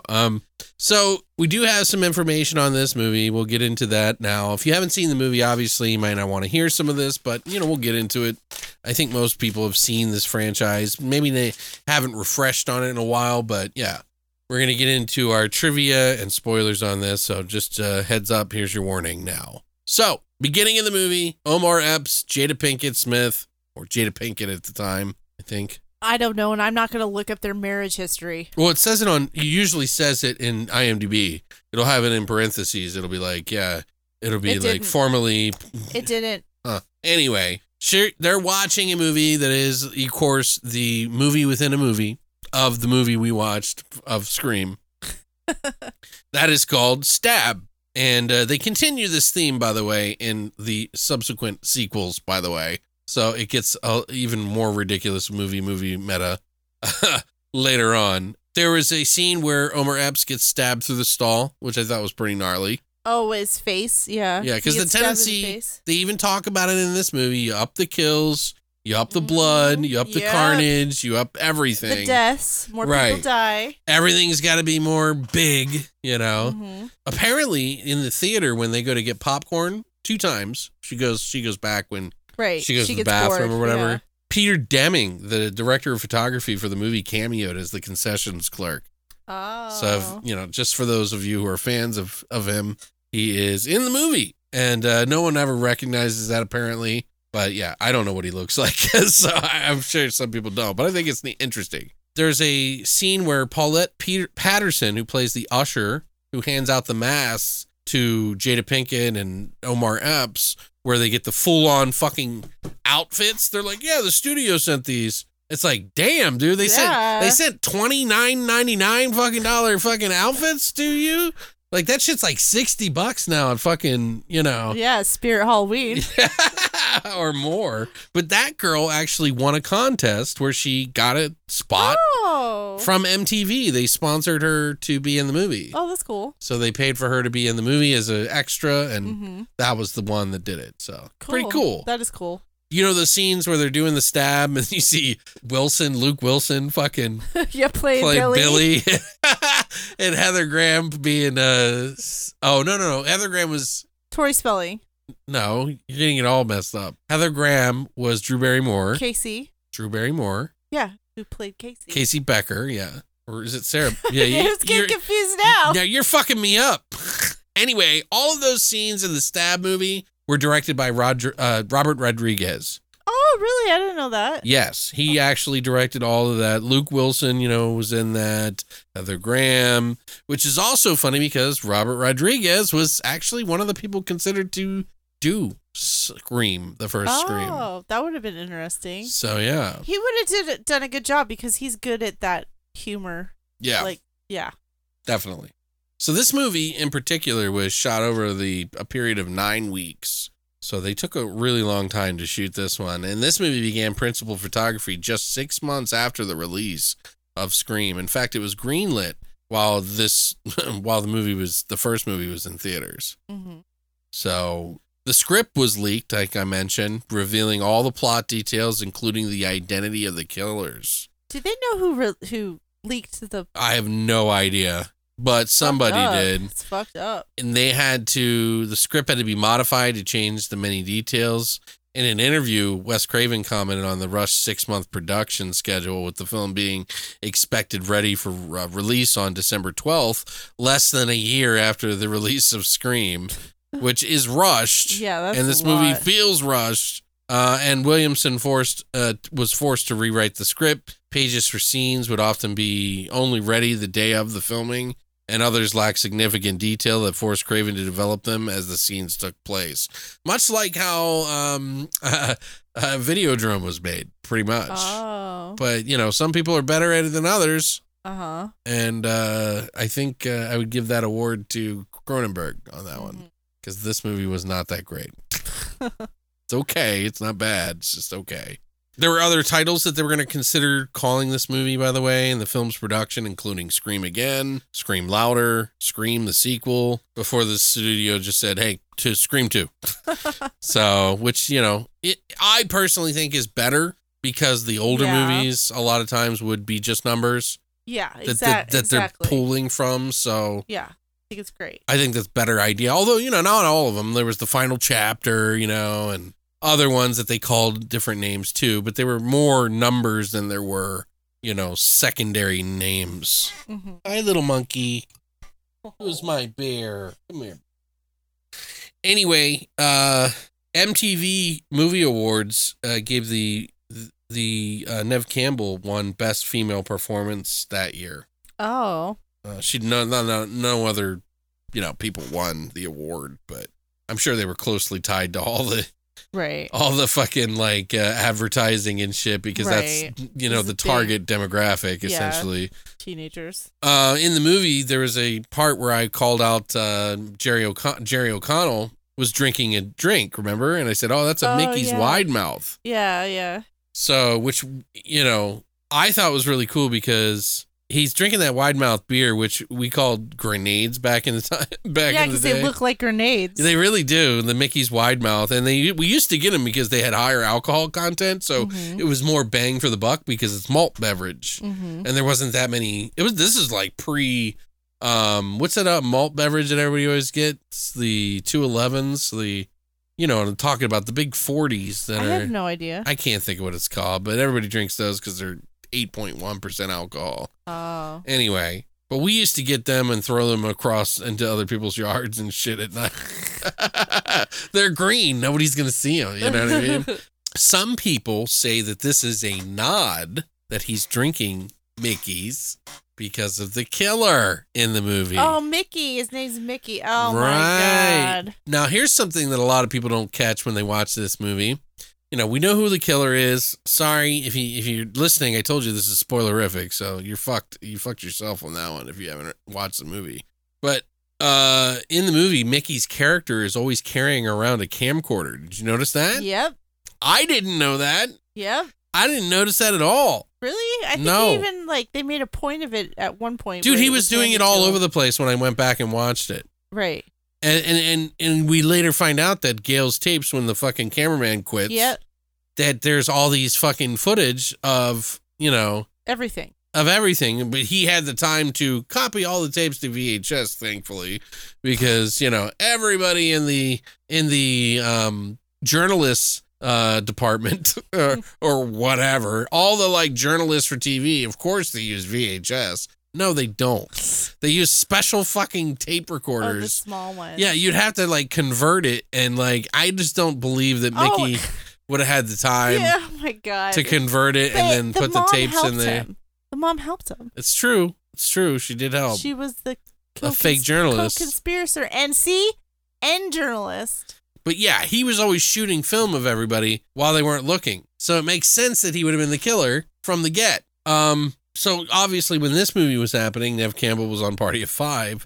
So this is her schedule. On Mondays and Tuesdays during the day, she would shoot Party of Five. Oh my God. And then spent Wednesday, Thursday, Friday, Saturday, and Sunday on this movie. Ugh, that's horrible. Most of which were all night shoots. So, she would do that. And then on Sundays, she would work all night until 6 a.m., go home for 15 minutes to shower off all the fake blood, and then immediately go to Party of Five to shoot all day long without any sleep. Wow, that sucks. Yeah, well, that's commitment, though. You have to do it sometimes when you're... Cocaine is what that is. Cocaine! I need to try some of that so I won't pass out. Can we get some? You need some methy meth. Yeah, that's what my buddy said. You should try some meth. I was like, no, fuck you. I ain't doing it. Anyway, there was a scene where Randy and Jamie Kennedy and Courtney Cox and Dewey are all making a reference towards the fake nude pictures of Gale Weathers. Right. So this is actually a real thing that happened to Courtney Cox. Right. Is that she had fake pictures of her nude that appeared on the web prior to the production of this movie. Mm-hmm. And it was just her head. Right. On somebody else's body. Yeah. And she says that in the movie. Yeah. And I love it. How she says it was on Jennifer Aniston's body. I thought it was like, yes, finally a Friends reference. Right. Because you have to. Like, she was in the biggest movie of all time. Like, you have to show, you mean? Yeah. Show. Yeah. Show. So Wes Craven, I told you about how he had issues with the MPAA and he had to lie to him the last time. Mm-hmm. So, he like prepared for this. And so he said that, he deliberately sent the MPAA a more violent version of the film for approval, expecting them to insist on trimming all these scenes and turning down the gore, meaning he would move, he would have to be able to make minor tweaks to the movie, though. And to his surprise, they passed the film with an R rating as they understand the nuances of what the film was saying about movie violence. Oh. So it was the context of the film that actually saved them from, making it a sort of a, public service announcement, essentially. Right. Oh, that's Isn't that funny. crazy? Yeah, that's funny. So, guys, by the way, and this is a real thing, I don't know if they do it anymore, but there was a movie that we watched a while ago. Do you remember that one where the guy was like, had all these films and stuff? It was a Vinegar Syndrome movie, and he was shooting his wife, and there was like a public service announcement about violent films, and he goes and kills his wife. Uh-huh. He got funding for that movie because it was a PSA. Oh, so weird. So he even got money. Right. Didn't have to pay anything to make that movie. Huh. Weird. So I don't know if they do that anymore because America really doesn't care about its people mostly, like with like funding for those kind of things anymore. Right. They used to, and we're like the biggest entertainment capital of the world. You'd think that we would have programs like that, but no, Canada does. So weird. Anyway, Wes Craven also did a cameo in this. He's in the background of the hospital scene. Oh, he's the doctor. Yeah, you can barely see him. It's very blurry. But he's in there for a minute. Same thing with Matthew Lillard. Yeah, he was at the sorority party. He's at the party. He's wearing glasses. And you also pointed out Toni Collette. I don't know. I was joking about that. Oh, were you really? Yeah. Oh, it looked like her. It looked like her. In the beginning of the movie in the theater when the girls and Jada Pinkett Smith's character is getting stabbed and she goes up and dies on the stage all dramatically, there's a scene where this woman looks like Toni Collette. And it's not her. Oh, my God. I mean, it could be. It could Tricked be. me. Whatever. Did I not tell you it was I was joking? You didn't. Oh, my bad. Jerk. Sorry, I thought I did. There was also another scene that I really liked was when they were talking about the sequels in the classroom. Oh yeah, in the film class. Yeah, that was a good scene. And they were like, yeah, well, he's like, because the argument was the sequels are always better anyway, and this is Mickey's argument, of course, which he brings up later on. He points out another movie. He's like Godfather 2. Right. Or I forget what it was. But there was they bring up talking about how Aliens was better than the first movie. Terminator 2 was better than the first movie. Mm-hmm. And then Mickey even brings up House 2, the second story. Oh, right. Which everybody's like, come on. Which is hilarious. Godfather 2. In fact, there's a scene, that same scene, Jimmy Kennedy's character, Randy, and a classmate are having a discussion about the sequels, and he says, no, Aliens, definitely. And he goes, get away from her, you bitch. And Randy corrects him and says, stay away from her, you bitch. The guy who said it first is right. Yeah. Not Randy. And you would think Randy would be the one. Right. And there's people that are like, I don't know if that was done intentionally to kind of make Randy look like shit. It's a Mandela effect. Or, no. Mandela it's effect. not a Mandela effect. Jesus Christ. Or they both got their lines mixed up when they were doing it to each other. And then they just kept it in. They just kept it in, yeah. Because it's funny. So they don't really know if it was ad-libbed or covered up by mistake or what. So, but yeah, Randy is wrong, by the way. Oh, okay. We get some of the return things. This is one of the things I didn't like in the film. We're obviously covering the same beats because it's sequelitis, and you got to do the same shit the first movie did because you're worried about people not liking the sequel as much, so you have to try to recover some of the beats where Sydney slaps the shit out of fucking Gale. Again. She backhands her this time. Right in the beginning, too, which is great. Which, we had to laugh at that just because. That was good. Someone needs to, take all the slaps that Gale gets slapped. I wonder if did she get slapped in 3? I don't remember. I think it might be a joke or something that they make in one of them, though. Okay. I don't remember. She might say something like, oh, what, you're not going to slap me? Oh, okay. I just don't remember. I very vaguely remember. Well, it's fine. We'll watch it next week. Yeah. Anyway. What else did you like? I mean, is there another scene that you want to point out? Oh, yeah, I do want to point it out because when there's 2 sorority girls that pop up. Oh, the Noxzema girl. And one of them's the Noxzema girl. Her name doesn't matter. She's the Noxzema girl. Oh, that's terrible. And then she's with Portia de Rossi, and that's actually Ellen DeGeneres' wife. That's right. So, and then didn't she's she on stop a show. acting now? I think she did. She was on another show for a long time though, one of those NYPD or something like that. Right. Okay. But I thought that was interesting. Yeah, the Noxzema girl. God, that's so funny. So that's 90s. How we remember her. So 90s. There was a part where Sydney is in drama class. She's taking drama, of course, because she's working through her emotions and working through her struggles and her trauma. Yeah, her trauma, in which her teacher totally fucking what's it called, exploits.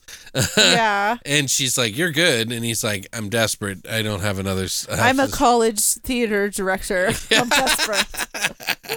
Well, he's like, "I don't have an understudy, so I need you." And then she goes on stage, and apparently there is a guy in a mask, and you do see his feet go behind the other people.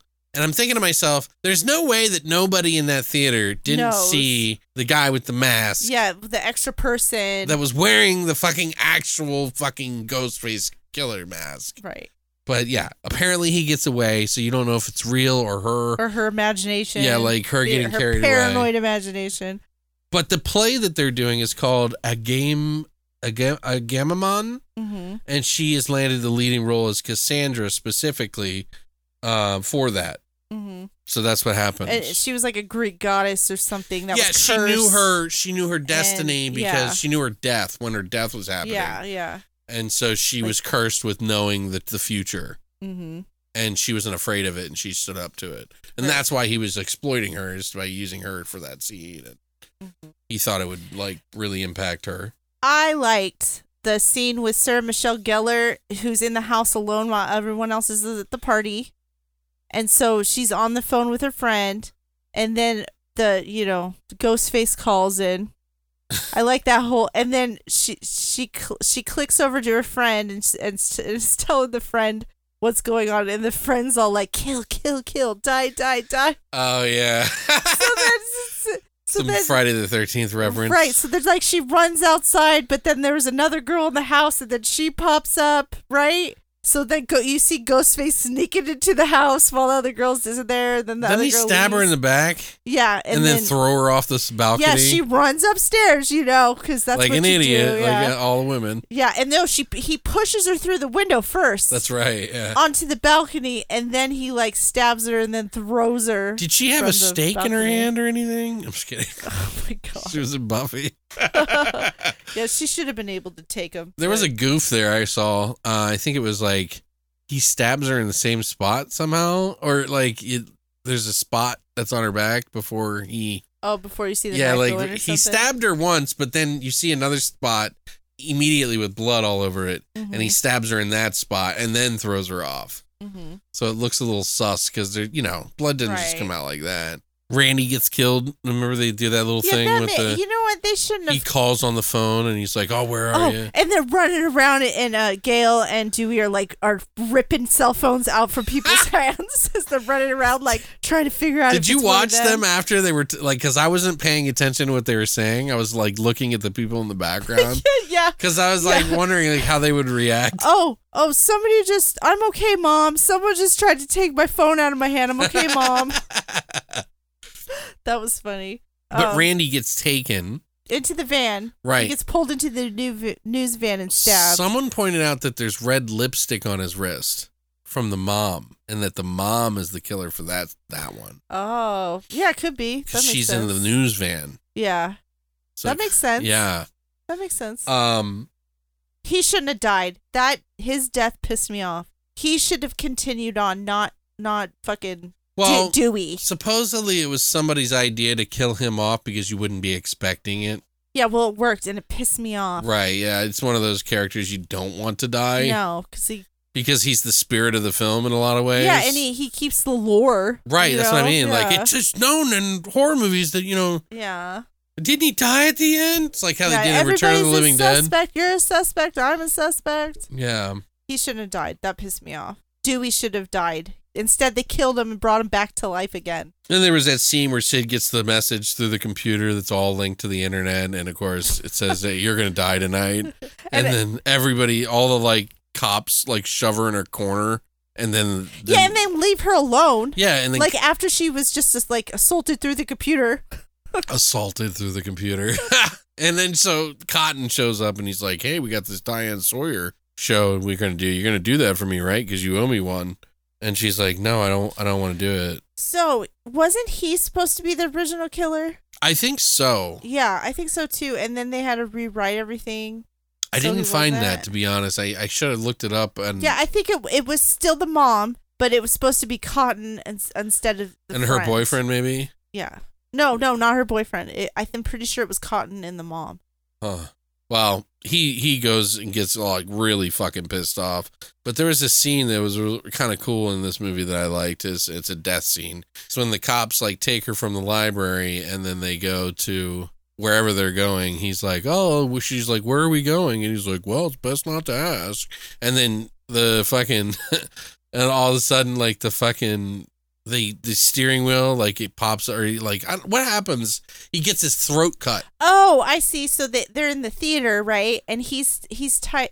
Cops are in a car with her and her friend. Oh. And he gets the driver is like, his neck gets cut. And then he wrecks, and then the pipe goes through, like the cop gets on the car and tries to stop Ghostface Killer because they're both in the back seat. Oh, right. And he's like trying to, Ghostface Killer. I'm thinking of fucking, anyway, Ghostface is in the front seat and they're in the back and they can't get out because it's a cop car. And one of the other cops is on the front of the hood and a pole goes through the back of his head and busts the back thing and they have to climb over him. Right. That was a kind of a cool scene. Yeah, I like that. And then I also like how he disappeared and then he popped back up to kill the roommate. Like Sydney's always like getting her friends killed. Yeah. Her friend's like, no, we got to get the fuck out of here. And she's like, no, I got to look and see who's under the mask. And she's like, do you really? Let's get the fuck out of here.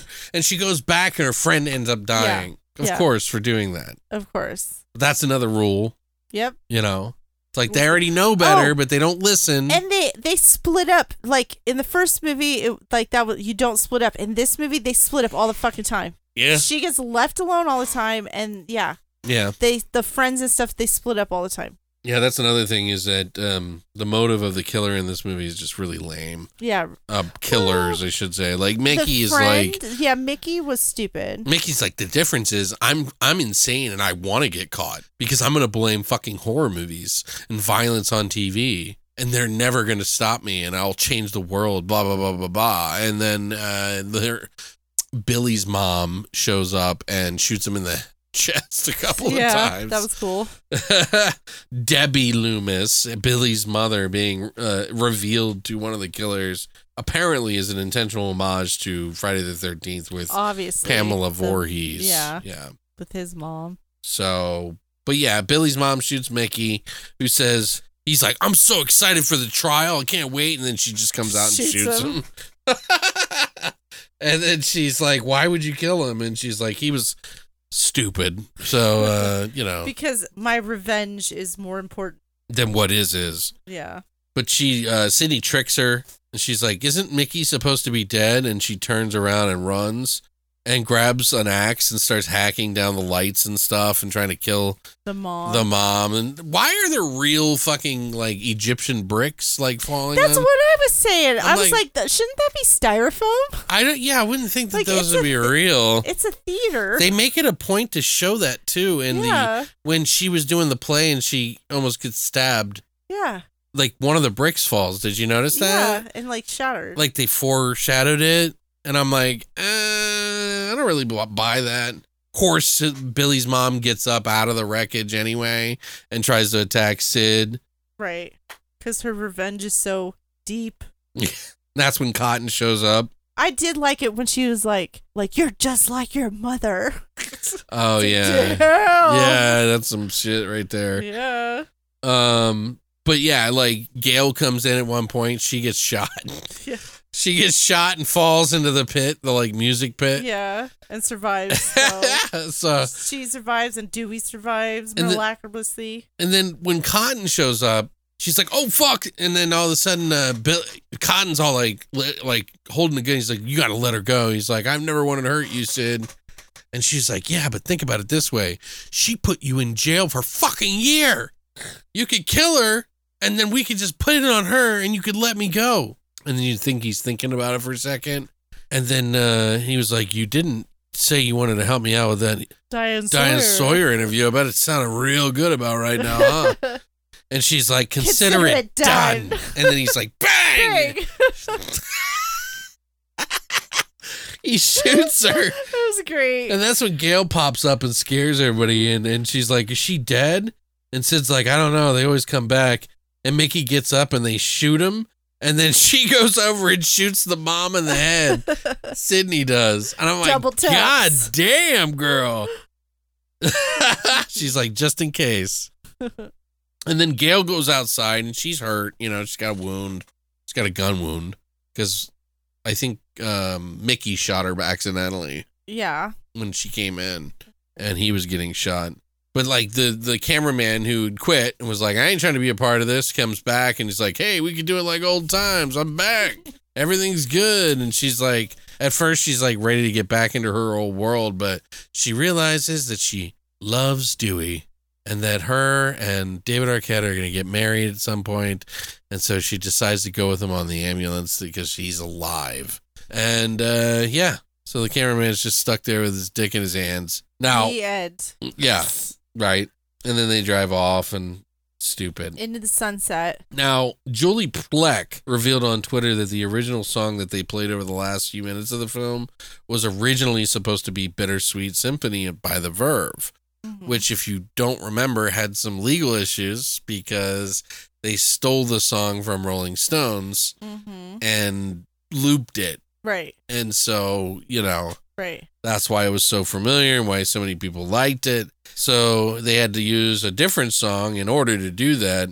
And they had to pick She Said by Collective Soul. Horrible song. Yeah, it was not. That's another bad choice for the end of the movie. Yeah, see, I'm telling you, like these songs they're picking. They also had Cottonmouth Kings in there too when Randy gets killed. Yeah, but it wasn't like a good Cottonmouth Kings coming at you. But it wasn't. Was it that song? I don't remember. That song. Yeah, it was like. Well, I don't know about the name of the song, but I just remember. It wasn't a good one. It's like they picked the songs on the albums that you skip through. At first, I was like, is that ICP? And then I was like, oh, yeah, it's Cottonmouth Kings. So it's like they were like around that time. They even had their own side projects like that they did that were, you know, rap-tastic. Rap crapstick. Whatever, if you want to say that.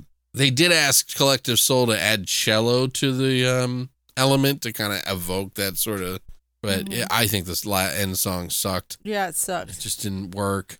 Now, originally the film was supposed to end with a shot of another Ghostface watching over them from the campus bell tower, meaning that there was another one. Yeah. Why the fuck didn't they do that? I don't know. Maybe we'll see in the third one and realize why. Okay. Maybe they changed something and we'll find out in the trivia. But yeah. So that's how that ended. I wasn't too fond of the second one. Obviously, so far our order is 1 and then 2. But we'll see how it goes, you know. I remember when you were in the theater with me when we watched Cocaine Bear and we saw the trailer for the newest movie and the dude brings out a shotgun and you were like, ooh, that's not good. Yeah. And then when we watched this one and everybody had guns, I was like, well, I guess it doesn't really matter. Well, it's not like really logic breaking. No, okay. Oh, we didn't talk about the trailer. So, yeah, the trailer. I don't know. I'm open to it. I'm kind of. Of course, I like the whole urban setting. I think it's interesting that it's going there. I'm sure it's going to be loosey goosey when it comes to the connection of like who this girl is or whatever. And I haven't seen 5, and I don't remember 4, and I can't remember 3. So right. So hopefully the first 3 were written in a row when he sat down to do it. In fact, Kevin Williamson was like, "Hey, I'm going to write all 3 of these, and then I'm going to pitch it as a franchise." And that's how it got picked up. There was actually a huge bidding war between Paramount, Dimension, which was starting up, and they wanted to do this whole horror thing. And all the other companies would have had to trim back the gore and stuff. But Dimension was actually, because they picked it and they got it, they actually kept it in. Oh, okay. So I forgot to mention some of that, I think. Well, whatever, it's fine. But yeah, he did all the first 3. So the first 3 are all canon. And then 4 and 5 are, added on. I don't know who wrote those or if he wrote them or what. So 3 is definitely very connected to the second one. Okay, good. I just don't remember how. Okay, I'm excited. So hopefully we did that justice for you guys and you aren't mad at me or Christina. I know some of you, this is their favorite franchise. You're pure garbage. I just grew up at a different time than you. And you grew up in this time. No, I grew up. I mean, I did, but I grew up liking other things before the people that like this. You were a like child. This may have been their thing, while Freddy was mine before that. Right. You see what I'm saying? Like that's why I say that is that everybody grows at a different pace. They like different things because they've seen different movies. So there's nothing wrong with that, but. It'll be interesting to see where we end up with all the movies and what we like. We'll see. So, but yeah, guys, stay tuned next week when we're going to do part 3 and part 4. Part 5, I believe, was just called Scream, which I don't know why. We'll find out. Yeah, I guess we'll find out. I'm curious to see the rest of these. Once I get started, I always want to finish the franchise. Just because your curiosities get the best of you. So I'd be curious to hear what you guys think might be my favorite or Christina's favorites, down the line, if you got any, if you think you make some guesses and see if you're right. Because I don't know. I don't know where it's going to end up. I don't remember liking 3, but I think I remember liking it more than 2. I think I didn't like 2 at all. And then 4, I just remember kind of being like a meh. It was just a thing. It was just thrown out there. You know what I mean? So we'll see, I guess. But yeah, I'm looking forward to it. So I hope we did it justice for you guys. Next week, we'll have 3 and 4 done, and the following week it'll be time for 5 and 6, and we'll see where it goes from there, guys. But thank you guys so much for listening. I would love to hear your thoughts about this franchise. If you're with me or not with me, it doesn't matter. There's no right answers. I just would love to hear what you guys think, and if you enjoy this franchise, or if you're as big a fan of it as Marie is, who just yipped at me because he knows we're rounding it up. Because I said guys. I think that's why. But anyway, thank you guys so much for coming by. And as always, long live the voice.